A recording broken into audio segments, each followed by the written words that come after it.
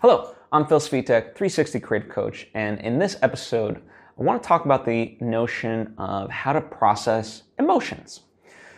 So, I feel like there's kind of a spectrum, right?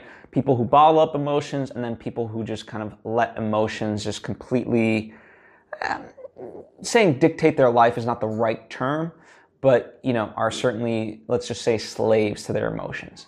And I think ultimately it's not, neither is good, right?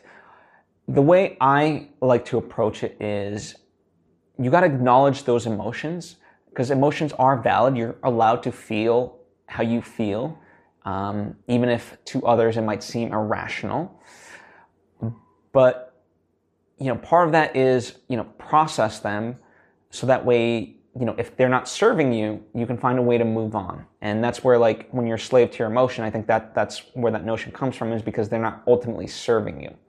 But also just suppressing them without ever acknowledging them is not good either, because then all those things kind of fester up. And as Alice Miller would say, the body never lies. They need an outlet, and they're just going to be, as part of your body. And what that means ultimately is it becomes part of your wiring, your unconscious beliefs, because you haven't worked through various, for lack of a better term, traumas. And it's going to kind of bite you in the ass. There's a great kind of visual of it where, if you don't deal with your shit right away, well, then they're just going to be in there pumping iron, growing bigger and bigger and bigger. And that's kind of what it really is, right? So my recommendation to you is to allow yourself and really practice it, no matter what you're feeling, really process it and allow it to be okay, what am I feeling? Why am I feeling this way? And and really acknowledge it, right? And that could be a day or two. That can, be perhaps longer than that. For me, luckily, I have my down days as well.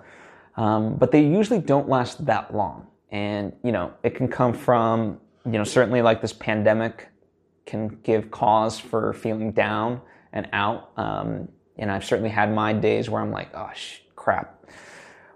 Or it can be, something creatively where I feel just deflated by what I'm working on. And by sort of acknowledging it, I do kind of feel shitty right now. And journaling is a great way to really process that, because it verbalizes the things that you're feeling and gives them an outlet, right? And you're essentially just leaving it on the page, and then they've left you, right? That's really kind of what this is all about, is feel it, process it, and then release it, right? So that way it's no longer part of your being. Meditation is great for this. Yoga is great for this.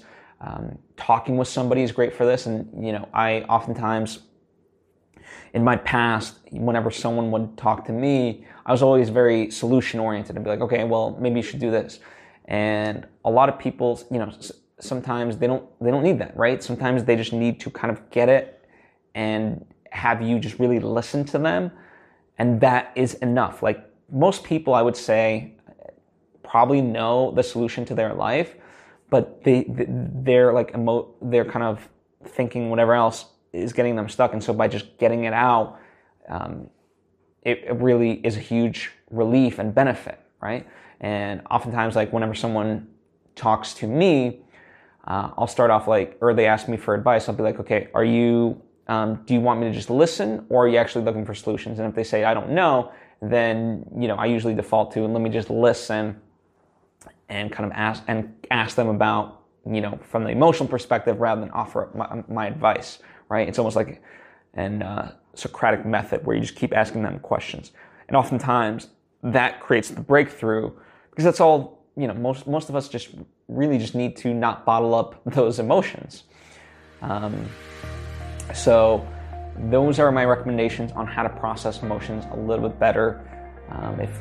Certainly there's other ways, and I would encourage you, if there's ones that you're practicing that have worked for you, please comment down below or hit me up on social media at Phil Svitek.